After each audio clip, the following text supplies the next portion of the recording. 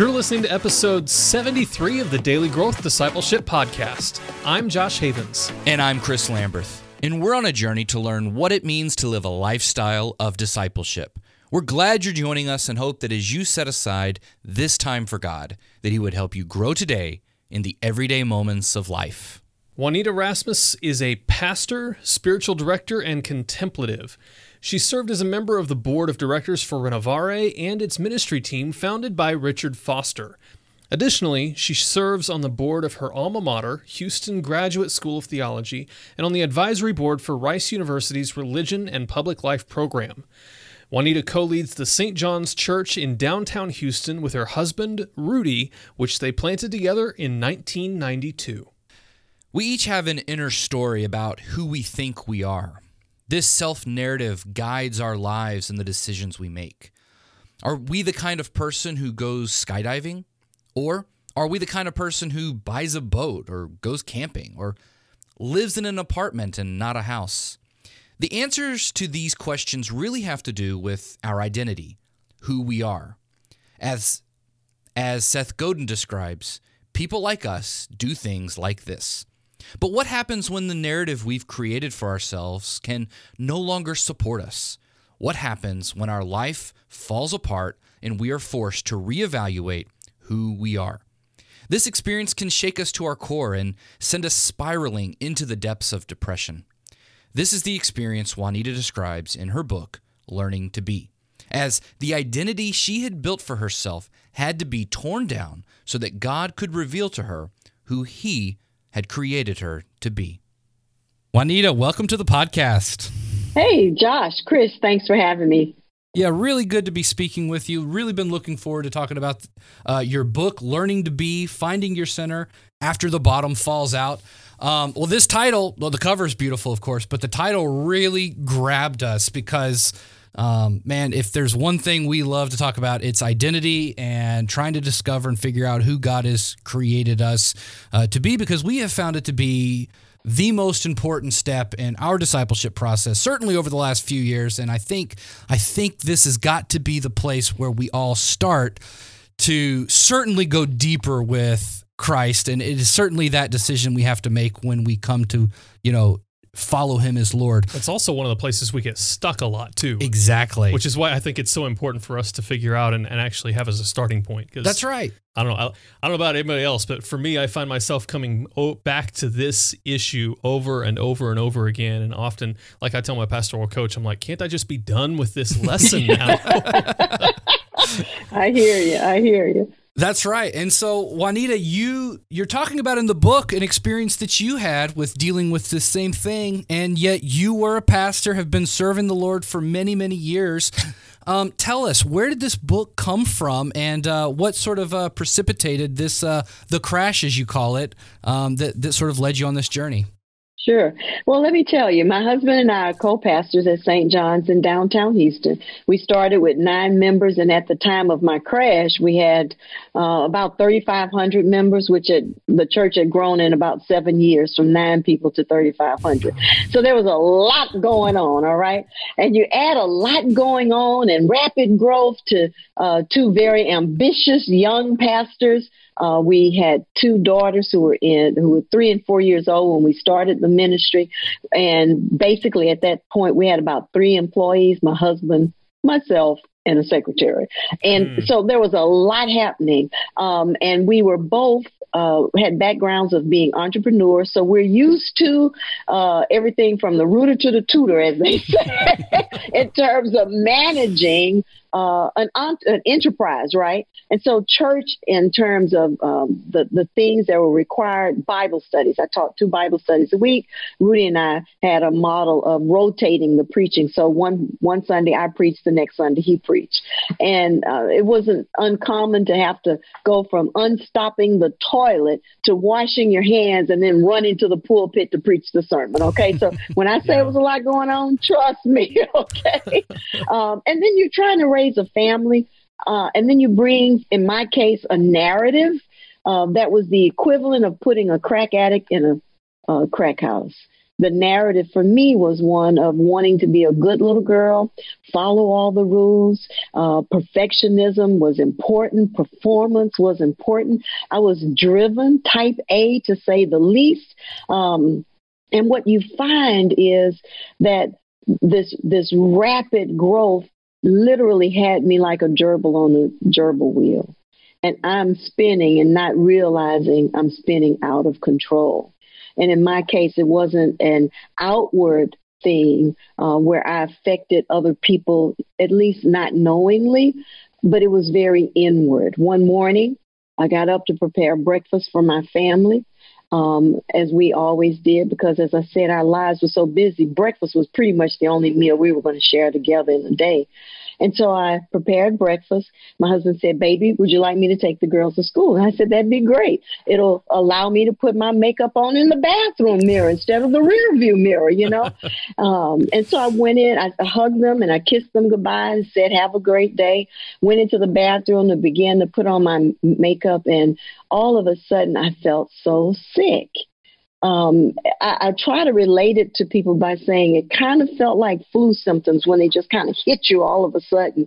And so I called the office and told my secretary that I wasn't feeling well. And I said, "Look, I think if I just lay down, maybe I've just been moving too fast this morning, you know, maybe if I lay down for a bit, I can come in for noon." Hung up the phone, literally had what I've heard so many people describe as an out-of-body experience, where I was watching myself pick up the phone, hit redial to say, "I'm not coming in. I don't know if I'm ever coming back. I'm going to take a leave of absence or a medical leave or something." Hung up the phone, got in bed, and began a process of sleeping 18 to 20 hours a day for months. Mm-hmm. After about 2 weeks of that, my husband said, "Baby, I think something is wrong. Let's go see a doctor." Because at first we just thought I was exhausted, right? Which certainly would have been a reality for both of us at that point. But it was a little more than just exhaustion. It was vicarious trauma. It was dealing with grief and loss of some members who had died recently who happened to be dear friends of mine. It was compounded emotional experience, and then the impact of this narrative that just had me driven with no relief in sight. And so the body and the mind did for me what I couldn't do for myself. They made me stop. Yeah. So what I love about your story is that you are very open and honest about the struggles that you went through. That's one of the things we've been talking to lots of people on the podcast about. And it's kind of become one of my pet peeves is that, the church, which is supposed to be the hospital for the sick and, spiritually and physically, sure, of course, we do the worst job, it seems at times, of making space to really be open and honest about the struggles and the difficulties that we bring. And sure, it seems like we don't even have a good response mechanism, whereas like somebody comes in and they struggle with something, we almost treat them like, "Oh, like what's wrong with you?" Or maybe go get your life right and then you can come back. I know certainly that's not your church, but other churches, have come to that. So I want to say thank you for being open about your story. And I know one of the reasons why you wanted to write this book and talk about this is to really sort of uncover a lot of these stigmas that surround sure, mental illness and exactly, and the trauma that can come up with that. So you are in bed for weeks and months. But yeah. Like that 2 week period, what did that process look like for you to even say, okay, maybe there is something wrong, and listen to your husband enough to go? Because Josh and I have fought our share of bouts with depression. That sometimes taking that first step can be the hardest step. Absolutely. Because you're in denial, of course, and you sure, don't think anything's wrong, but then right, you're just you're exhausted. Nothing can get you out of bed. To a certain extent, diving deeper into the pain, actually, you think it feels better to do that than to fix it. And so you end up in these self-destructive cycles where you get depressed about being depressed and you think, "Oh, well, I'll just be depressed again." And then you get more depressed because you've given up to depression, and it's vicious. Yeah. So I guess the question, maybe the heart of the question is when did you really realize that there was something wrong and that you needed to get help or seek counseling of some kind for what you were dealing with? Well, I'm really grateful that my husband suggested that I needed to go see a doctor because in the state of mind that I was in, I wouldn't have been able to call that for myself. Because every time I got in bed, it just felt like, I just feel like I need more sleep. And so finally, when he suggested that, I went to see my primary care physician after the 2 weeks. And then she decided to do a battery of tests. She took blood and she said, let's rule some things out. Let's see what might be going on. And so we ruled out hyper or hypothyroidism. We ruled out diabetes because those and many other illnesses can mimic depression in the body, right? When the systems aren't functioning well.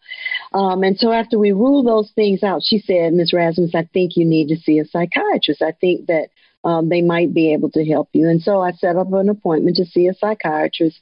And sure enough, when I went in to see the psychiatrist, she said to me after an hour session of kind of probing and asking me questions, and I was telling her, that things like I couldn't read, I could not study my Bible, I could not pray, normal things that for me, just based on my temperament, were my go-to tools, in any crisis, be able to pray, in any crisis, be able to read scripture.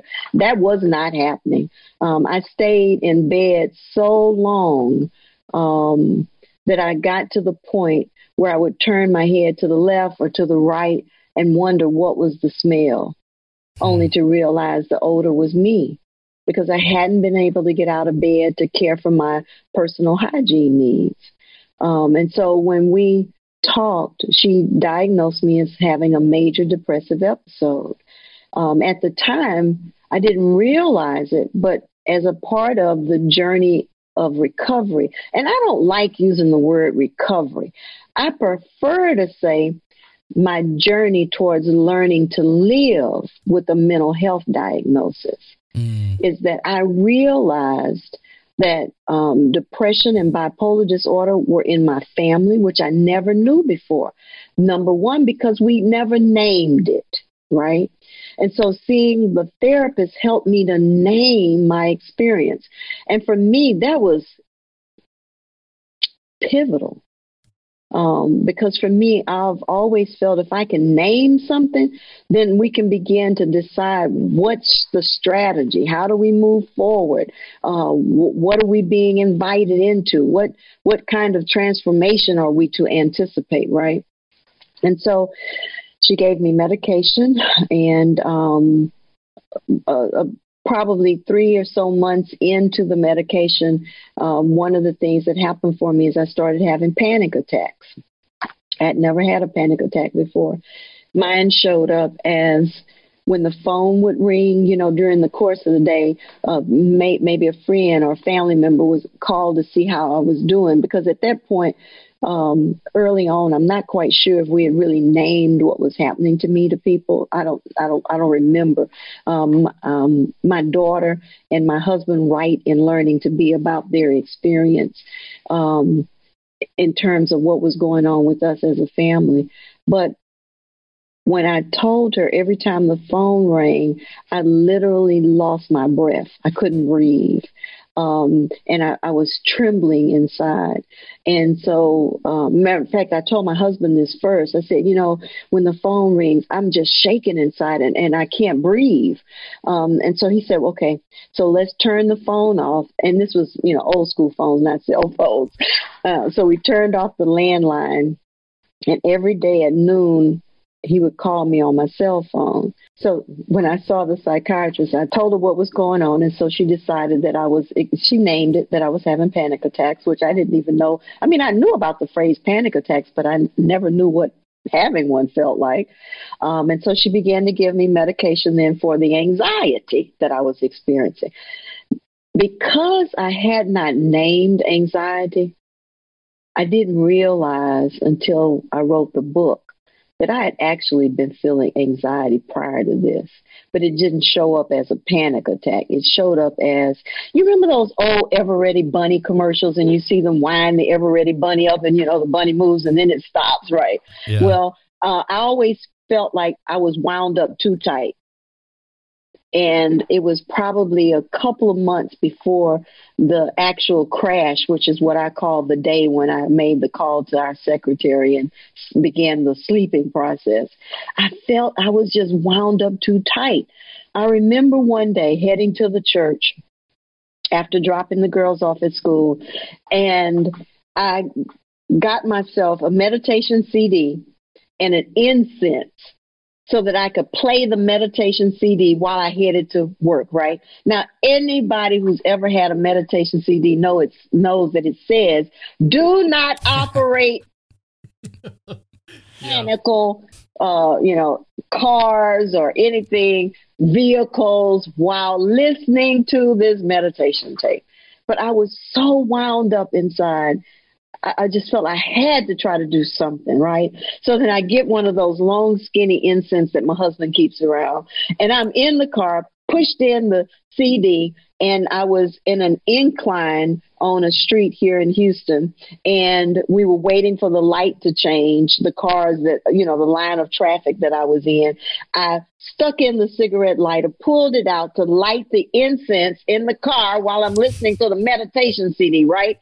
And I dropped the cigarette lighter, so I reached down to pick it up, take my foot off the brake, bam, hit the car in front of me. Oh, no. Oh, man. All right. That was the beginning of the crash, but I didn't know it at the time. Mm-hmm. You see, I was literally crashing into other cars. That was like the third one within about a 60-day period of time.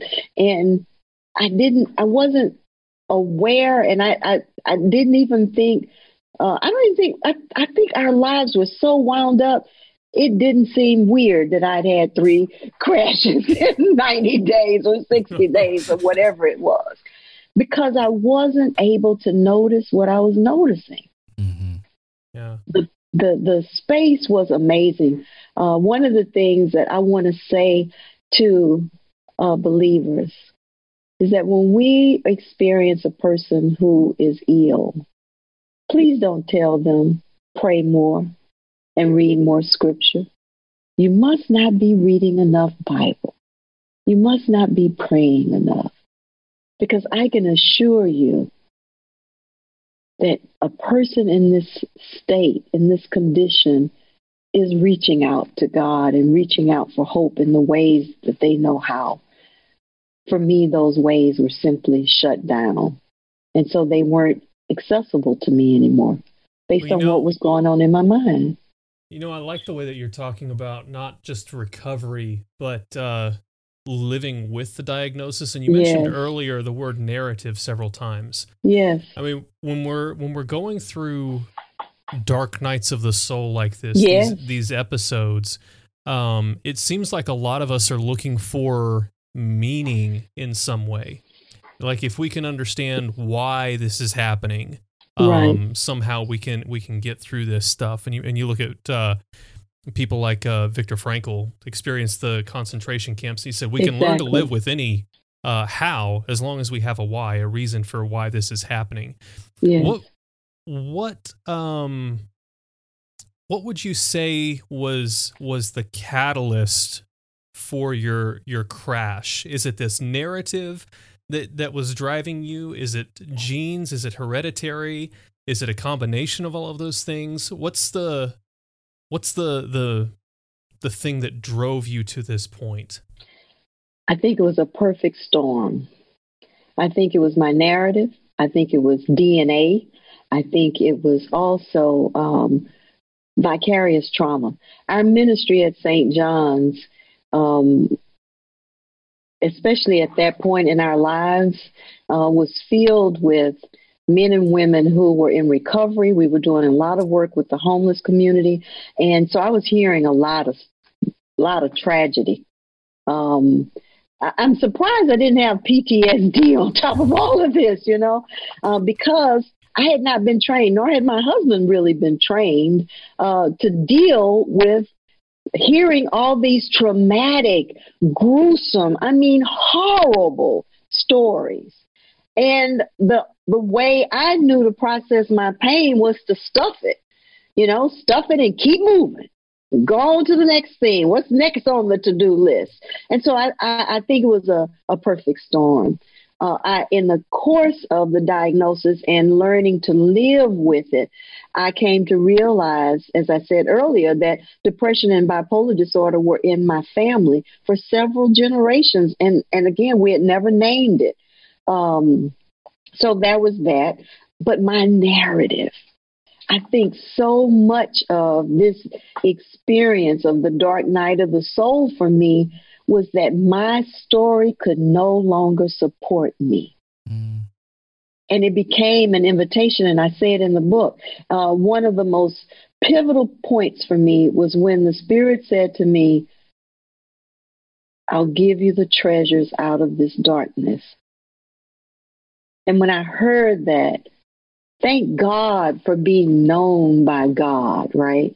God knows what to say to us. For me, that meant get out a pencil, take notes of what you're about to experience. And for me, it gave me hope. The notion that I would be able to claim the treasure out of the darkness meant I'd have to live to do that, right? So for me, that took suicide off the table. Although for me, often my suicidal ideation came in the form of believing that someone was going to kill me and that I wouldn't be able to pick my children up from school. And so once I told my husband that, he started picking the kids up. And so in some ways that didn't keep triggering that thought for me, right? But yeah, it's a combination of all of the above. I've often said, and I say in Learning to Be, the story of Humpty Dumpty. Humpty Dumpty sat on the wall, had a great fall. All the king's horses, all the king's men couldn't put Humpty together again. I'm so grateful that I couldn't be put together again because that wasn't the invitation. Mm. The invitation was to come to know who I really was and that I was a human being, not a human doing. The invitation was to come and to redefine exactly who I am, get to really know who I was, but then also get to know and define God in ways that were more expansive. Because for me, most of my life, God was a cross between Santa Claus and Judge Judy. And either one of them could jack up your Christmas, all right? Santa's keeping a list, who's naughty and nice, and Judge Judy could just throw the book at you and you'd be wearing orange forever and a day, right? Yeah. And so for me, it was always this notion of dualistic thinking, black, white, rich, poor, good, bad, no gray. And then I end up pastoring a church that is 9,999,000 shades of gray. Mm-hmm. And so my paradigm, my narrative was always getting pushed up against, right? Because if I'm trying to be a good girl, that means there's some bad girls and some bad boys, right? And so I'm always trying to figure out, how do I love the bad boys and the bad girls? How do I be present to the bad boys and the bad girls? Because in my mind, you avoided the bad girls and the bad boys, right? And so it was time. I believe that when it's time for healing to occur, that it shows up in various ways. It shows up sometimes in the physical body, like it did for me. And when I say the body, I don't mean just the mental. It showed up as lower back pain that just came out of nowhere, headaches that came out of nowhere, all these wacky physical symptoms. And at the time, I was 35 years old, so I wasn't expecting all this stuff. I never had headaches, never had lower back pain. And so the body was trying to say, hey, pay attention. There's something going on here, but I would just take a Tylenol and keep trucking, right? Mm-hmm. And then, of course, the mind was doing its part to help me recognize that we were being invited into a significant space of transformation. Yeah. That phrase, my story could no longer support me, that's a perfect articulation of my experience with the thing that triggered my crash. Tell me about that. It was like in a moment, everything was undone. So I grew up in the church. My parents did some missions work, and my dad was always the either the worship leader or the deacon, and we were. I was basically everything but the pastor's kid. Sure. And so all through middle school, all through high school, we moved around a lot. I'd learned to define myself in terms of this is the kind of person that a good church kid is going to be. Yeah. They get involved in all the programs. They do all the right things. They know they're going to go to Bible college, become a minister, and do all these things. And I did all of those things. Went all the way through Bible college, all the way through seminary.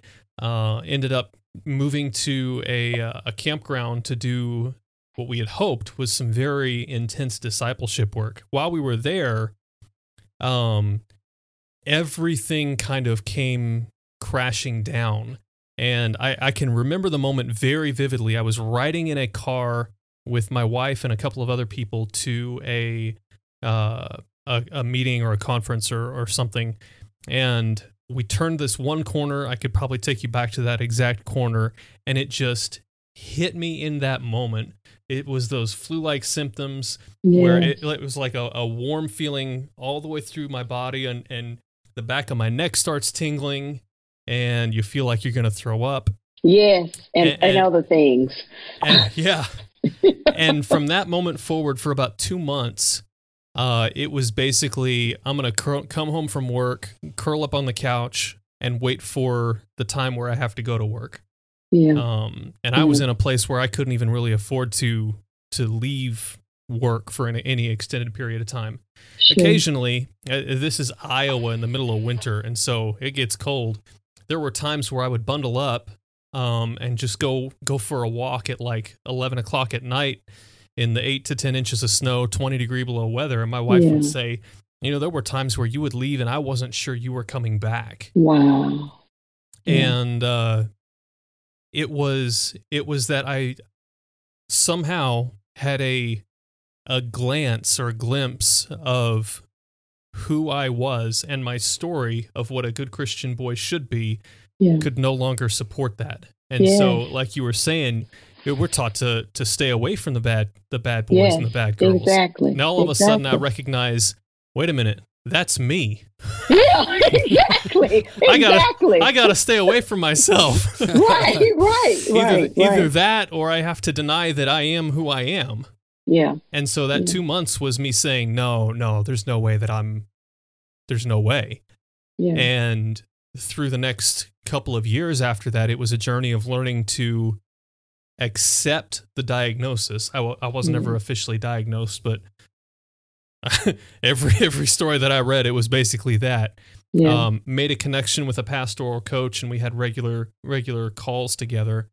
And through that, my relationship with Chris and my wife, we worked through this together, and it was a slow journey of accepting the diagnosis. Yes. And learning to embrace who I am and not the story that I was claiming to be. Yes. Yeah. So that, again, it's one of the reasons why I really wanted to have you on the podcast, because I knew this story would resonate. What did your process then, after crashing and being broken down, what did the process look like on your journey to rediscover who you were and who God had called you to be, and who, your identity? Yes. One of the things that happened for me, and I share this in Learning to Be, is that I had been shown this model called Johari's window, and it's a 4-pane window. And in one corner, there's the me I see. In the other, there's the me others see. The third corner is the me I don't want you to see. And then the fourth corner is the me that only God sees. The good news for me is that I'd already seen the me that I saw and that others saw and that I didn't want you to see. What I saw in this experience was an invitation to get to know the me that only God sees. I recognize that so much of the story that I had been telling myself, and we start these stories, the ego starts these stories in childhood, 2 or 3 years old, when we're nonverbal usually. And so the story for me really boiled down to not feeling worthy, feeling as though I wasn't enough. Okay.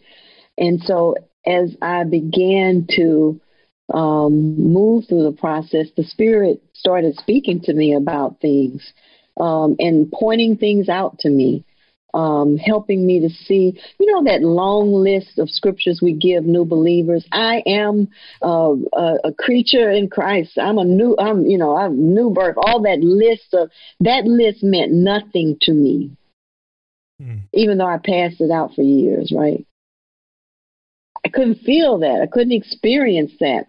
But it was in the crash that the Spirit said to me, if you'll let me, I'll help you build a life you can live with. And so some of those formative steps are laid out in Learning to Be, one of which was I remember going to see my psychiatrist, and she asked me, what did I want? She said, Miss Rasmus, what do you want? What do you really want, right? You see, nobody asks us, what do we really want? Not in a significant way that invites us to say, hey, yeah, since my old life has crashed and burned right before my very eyes, I might want to think about what do I really want, right? So what do I want? And so when I got home, I was thinking about that, and the Spirit said, so what do you want? What is it that you want, right? And so for me, I'm saying, God, you know how blank my mind is. I have no clue. And so the Lord told me to take a file folder, write on it, want to, WANTTOS, right? Want tos. And whenever I would see an image in a magazine or a piece of junk mail, and it showed something that I thought, well, hey, maybe I would like to do some of that. I remember one of the first pictures was a picture of a person in a hot air balloon. And so I tore that out of the Houston Chronicle, dropped it in the file folder. And then every day or several times a week, I would just open that file folder and look at the words like adventure that I had dropped in it. Look at the images that I dropped in it. And I knew a little bit about the mind, and I knew a little bit to know that in essence, God was helping me to begin to dream again, right? And so part of that want to, the Spirit asked me, so where's a place you've always wanted to go? And I said, God, I don't remember. And so God said, Africa. You've always wanted to go to Africa. And I said, okay, if you say so. So I wrote on Africa on a little piece of paper, dropped it in the want to file. You see, what I recognize is that my performance addiction, my approval seeking, my drivenness drove joy right out of my life. Because everything was about getting the to-do list done. And the to-do list was ever increasing, right? And so what you end up doing is saying, well, I can take some time from the family time to finish my sermon. I can take some time from date night. Rudy, can we do date night another night? I really need to work on this sermon or Bible study. Or kids, instead of movie night tonight, Mom really's got to finish this sermon. So you and your dad go eat the popcorn and just have fun without me, right? We keep pushing away all the things that could be avenues that would give us life, that help us with meaning, that help us understand who we are and whose we are. And so when God said if I would let him, he would help me build a life that I could live with. That began another sizable step. And the want to file became a tangible thing. Because what I realized, and in chapter 12, I think it is, or 13, I talk about going skydiving. I've always wanted to go skydiving since I was a kid. But I had a grandmother who, when she saw me climb trees and jump off of her porch, she would say, don't do that. You're going to fall and break your neck, right? And there's some personalities, I'm a 1 on the Enneagram. There's some personalities that because we're so rigid, because we're so rule oriented, that became a rule. Okay, don't have fun because you could fall and break your neck, right? And so you find little by little the joy, pleasure, excitement, fun gets taken out of your life. Mm-hmm. And so it was an invitation for me. One of the other things the Spirit told me was that I had boxed myself in by my rules, and I had boxed God out. Mm-hmm. Because God wasn't interested in rules, but in deep, abiding relationship. Yeah, that's good. You know, when I was, I listened to your book on audio, and I remember listening to your story at the beginning. And so we love talking about the Enneagram. It's one of our favorite tools here. And so I was like, you know what? I got to talk to her about the Enneagram. I bet you she's a 1. And then later on, you talk about it. You got it. Because I'm a 1 as well. And so I relate very much to the story. Well, like even when you were talking about, right, all of those I am scriptures, this has been one of my biggest struggles, and Josh and I have talked about this. It's like those must be for somebody else. And like the word you said, worthy, right? It's really struggling with that worthiness of, in fact, I even told Josh, it wasn't long. It was not long ago. It wasn't long ago. I'm ashamed to say, I guess. It was, I was just like, and it's the height of arrogance, but it was just like, I don't think God should love me, type. That's that feeling that you get there. And so, what did that? I'm really interested in this want to folder, because I think this is a great idea and probably something I should do for myself. What did that really represent for you? Was it your way of learning to dream or to discover your true desires again? Is that what that was? Or it was all of that, and it was also learning about who I was. Oh. I'm a person who appreciates adventure and fun. I appreciate play.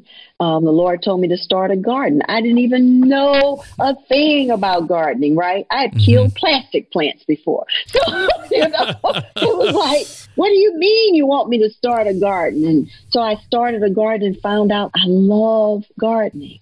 It's an easy way for me to be in nature, because I found out I love being in nature. There's a chapter in Learning to Be about climbing Mount Quandary at an incredible period of my life where I was in a quandary, right? And so I'm learning things about myself that I had no clue about.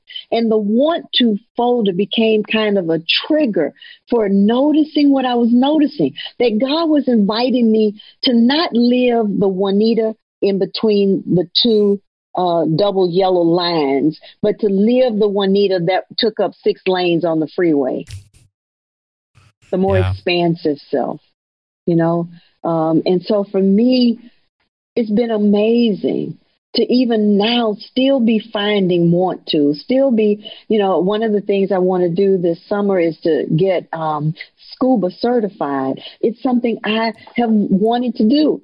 But I've often thought, well, if I had a companion, and now I've decided, hell, I'm my best companion. All right. So me gonna go do this thing. Right.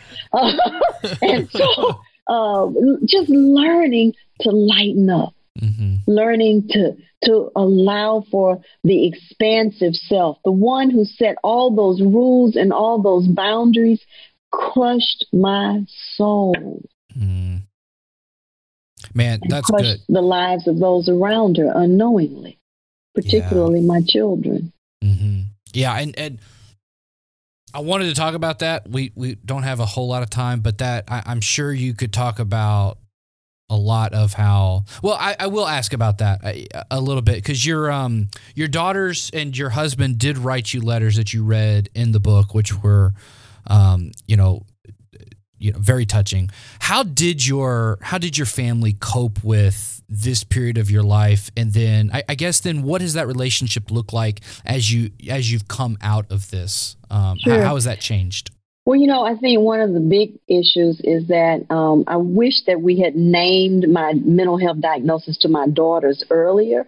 I think we were so thrown by, just all of a sudden I can't get out of bed. So now my husband is being mom and dad, and he had a co-pastor. Now he's it. We're not splitting responsibilities anymore. And so really it was just kind of, could he keep the wheels on the bus?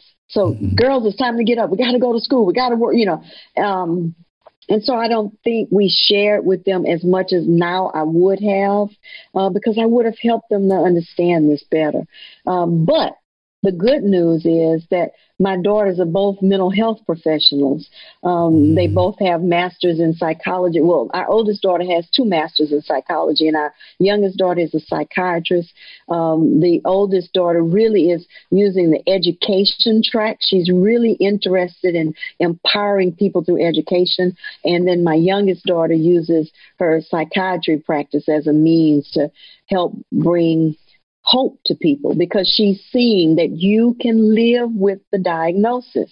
I think one of the reasons that people commit suicide in the midst of depression is because they don't understand that the depression and that darkness is simply the death of the old narrative. Mm-hmm. And that if they could see themselves as the caterpillar who has attached themselves to the eave of the roof, right, and is hanging upside down and is creating a chrysalis and is going to die to themselves, yet break free, be transformed into this marvelous butterfly, I think that people wouldn't give up. Mm-hmm. But because the darkness is so dark, because it feels so hopeless, because we're not talking about what the dark night of the soul is about. It's about transcendence. It's about transformation. It's not about the end. Mm-hmm. And if we are to die to ourselves, I've said this on the podcast, it literally does. It feels like you're dying to yourself. Like you are losing a part of yourself. Exactly. And that's a huge trigger for me in my stuff. And so it's like, well, if that's not who I am, then I guess I might as well sit. Like I told, again, very, very recent. I told Josh the other day, I was just content. Yeah. I had so much to do though. So I'm like, okay, I got to do this and this and this. And for some reason, I was perfectly content to just sit there and do nothing. And that was causing me a lot of pain because I didn't know why. Was that the Lord doing something in my heart to just say, you know what, Chris, you can just sit here and just be, and you were perfectly fine doing that? Yeah. Or was I losing the part of me that makes me that wants to go and do the things? Because there's stuff to be, very relatable to your story. It's like there's stuff to do. I got to get up. I got to go and do it. And so at least I think I've learned to feel that when it feels like you're losing that part of yourself. It's hard to let go because, if you don't have that story or that narrative, that understanding of who you are, right, then you don't feel like you feel like you're falling in that bottomless black pit that you describe. And so I just want to underscore, I think that is such an encouraging point to people that are dealing with these issues, because so many of us are, and we're unwilling to admit it. Yeah. Well, and sometimes I don't even know if we're unwilling. It's just the fog is so thick. That's true too. Yeah. And one of the things that I share this in Learning to Be, it's a tool that I highly recommend. All right. And it's called thework.com by Byron Katie. So as you were sitting there that day and had all this stuff to do, but had decided to just give yourself permission to be, right? Mm-hmm. One of the things that I would have asked you is, what is your belief in this moment? What were you believing? Not so much in the moment where you were sitting there doing nothing, but you said you alluded to shortly after that or during that, you started to judge that. Hey, shouldn't I be getting up doing something? So then you ask yourself, here's the first question. Is it true? Is it true? And you might say, yes, you ought to see my to-do list. I can prove it's true. Okay, then you say to yourself, okay, is it really true that I have to get up and do all of this stuff right now? And then you say, the third question, how do I respond when I believe that thought? That I have to get up and do all these things. And then you begin to tell you to discover. I get anxiety. I feel like I've just got to take some action. I begin to make the next phone call. Whatever you notice what you notice about how you respond when you believe that thought. Now here's the fourth question: who would you be without that thought? The thought that I have to get up and do something. Who would I be? Who would you be without that thought?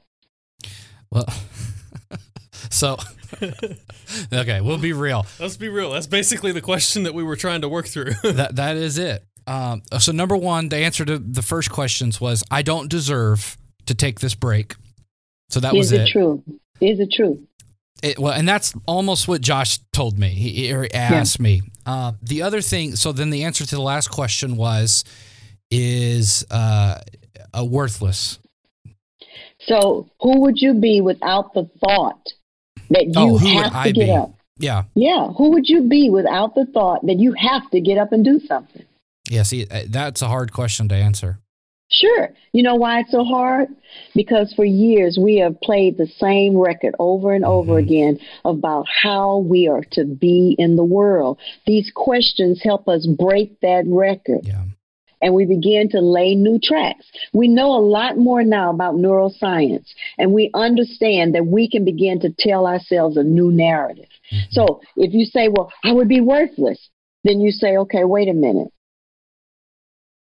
If God could rest on the seventh day and I'm created in the image of God, then why couldn't I rest? If that rest was important for God and God is the creator and sustainer of the universe, wouldn't rest be more necessary for me? Right? Yeah. And so we literally, I recently, last week, I had to address my paradigm. One of those old beliefs came up again about not doing enough. And I had to stop and say, wait a minute, is it true? Is it true? You see, one of the things I found out, I don't know if I think, Josh, you said you're a parent, right? Yeah. Are you a parent, Chris? Yes. So when your baby or babies were born, what did they have to do to earn your love? Not a single thing. See, the funny thing is you're basically rehearsing the conversation that we were going through, and I don't think we resolved it at a heart level. Yes, we resolved it at a head level. So let's do some heart work, okay? Yeah. So here's what I'd like you to do. I would like you both to put your feet flat on the floor, turn your hands palm side up, and rest them on your thighs. And I want you to remember the very first time you saw your babies. And this can be done for people who don't have children. There's other ways to do it. Remember the very first time you saw that baby. And remember the very first time you felt love, something about that child. You felt attached to this child. Maybe it was the first time the baby cried and you couldn't settle it down. Or remember a time when you felt love for that baby. And now I'd like you to imagine that baby being in you. That baby who is growing in you. That baby that you love. That is in you.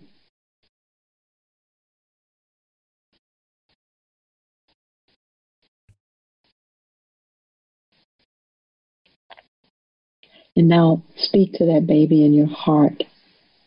Welcome that baby's presence. Thank that baby for being so alive and so vital. Thank that baby for showing up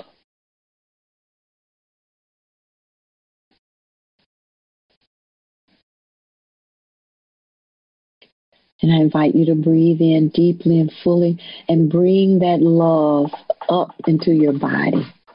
Bring it into your chest.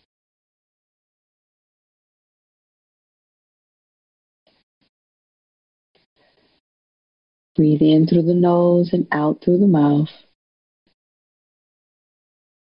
And this form of breathing helps to calm the autonomic nervous system, exhaling through the mouth. And now say to that baby, thank you. And say, I love you. And I'm so glad you're here. When we do this kind of meditative practice where we stop, where we give ourselves permission to notice what we're noticing, we get to write a new dialogue. We change up our experience for what we know to be truth. That baby is worthy, and you are that baby. And now you get to speak life to yourself. You can open your eyes. And you get to love on yourself in the ways that you need. You see, I think what happened last week at the Capitol is the fact that we as believers have not been having these moments of deep knowing that goes beyond the head and into the heart. We've spent a lot of time talking about words, using words, and yet I've found all of us have one thing, if not two things in common. Most people who are experiencing hatred, whether it's hatred out there or hatred in here, want to be loved. But when we get so busy doing, we don't pay attention to the ways we are loved.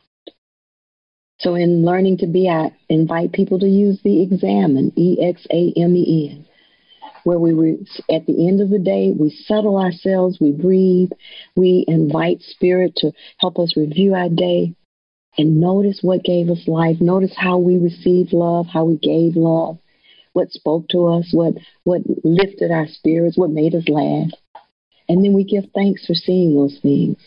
And then the second part is we ask Spirit to show us the places where we held back from love, where we didn't give it and we weren't open to receive it, where something felt taken from us, where we felt like the conversation drained us or whatever. Notice what we're noticing about what wasn't life-giving. And we thank God for letting us see it, right? And then lean in towards the camera. Come on, lean in, guys. Be nosy, okay? Then we do more of what gave us life. And we do less of what took life from us. You see, the invitation is to notice what we're noticing. In that moment when you saw your babies and then you imagine carrying those babies within you, everybody that showed up at the Capitol last week was carrying a wounded baby. But there are other ways that we can heal the need for affirming love. And so I try to share those practices, and that's what learning to be really is about. Juanita, I can't thank you enough. It's been life-giving. Thank you for sharing your life with us, for walking us through those exercises. I hope our listeners participated as well. If not, rewind it and do it. I mean, you may not be able to see it. I do. I have tears down my cheeks. I needed that. So thank you so much. My pleasure. I think that's just the best possible way we could end our time together. People can go to Amazon, of course, get your book, listen to it on Audible. It was a great listen. Where can people go to find out more about the work that you're doing and get connected with you? Oh, thank you. They can go to Juanita Rasmus, JuanitaRasmus.com. And I'm on social media, Twitter, Facebook, Instagram, and LinkedIn. And so they can join me there as well. Again, we will have links to everything in the show notes, guys, so you can go down there and check everything out that we've talked about in this episode. Juanita, again, thank you so much for being with us. It was a blessing. Thank you. Let's do it again sometime. How can you create a lifestyle of discipleship? Most Christians think discipleship is a program or a few practices thrown in at the beginning or end of the day. But we want to help you create a lifestyle where walking with Jesus throughout the day is not only possible, but natural. And we have a tool that's going to help you do just that. It's called the Daily Growth Journal. It's a guided journal that's going to help you become secure in your identity with God and authentically walk with Him in your daily life. Growing daily in your walk with Christ is possible if you cultivate a lifestyle of discipleship. And the Daily Growth Journal will help you do just that.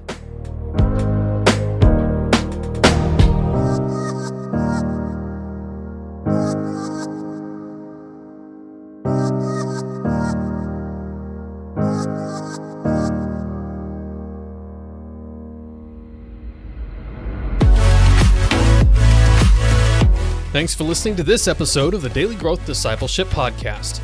To find out more about Juanita's work, check out JuanitaRasmus.com. If you like what you've heard this week, be sure to give us a review on Apple Podcasts or the podcast player you use. We'd love to hear from you. If you want to stay up to date on everything happening at Daily Growth Discipleship, go to dailygrowthdiscipleship.com and subscribe for free. You can also subscribe to this podcast on Apple Podcasts, Google Podcasts, and Spotify.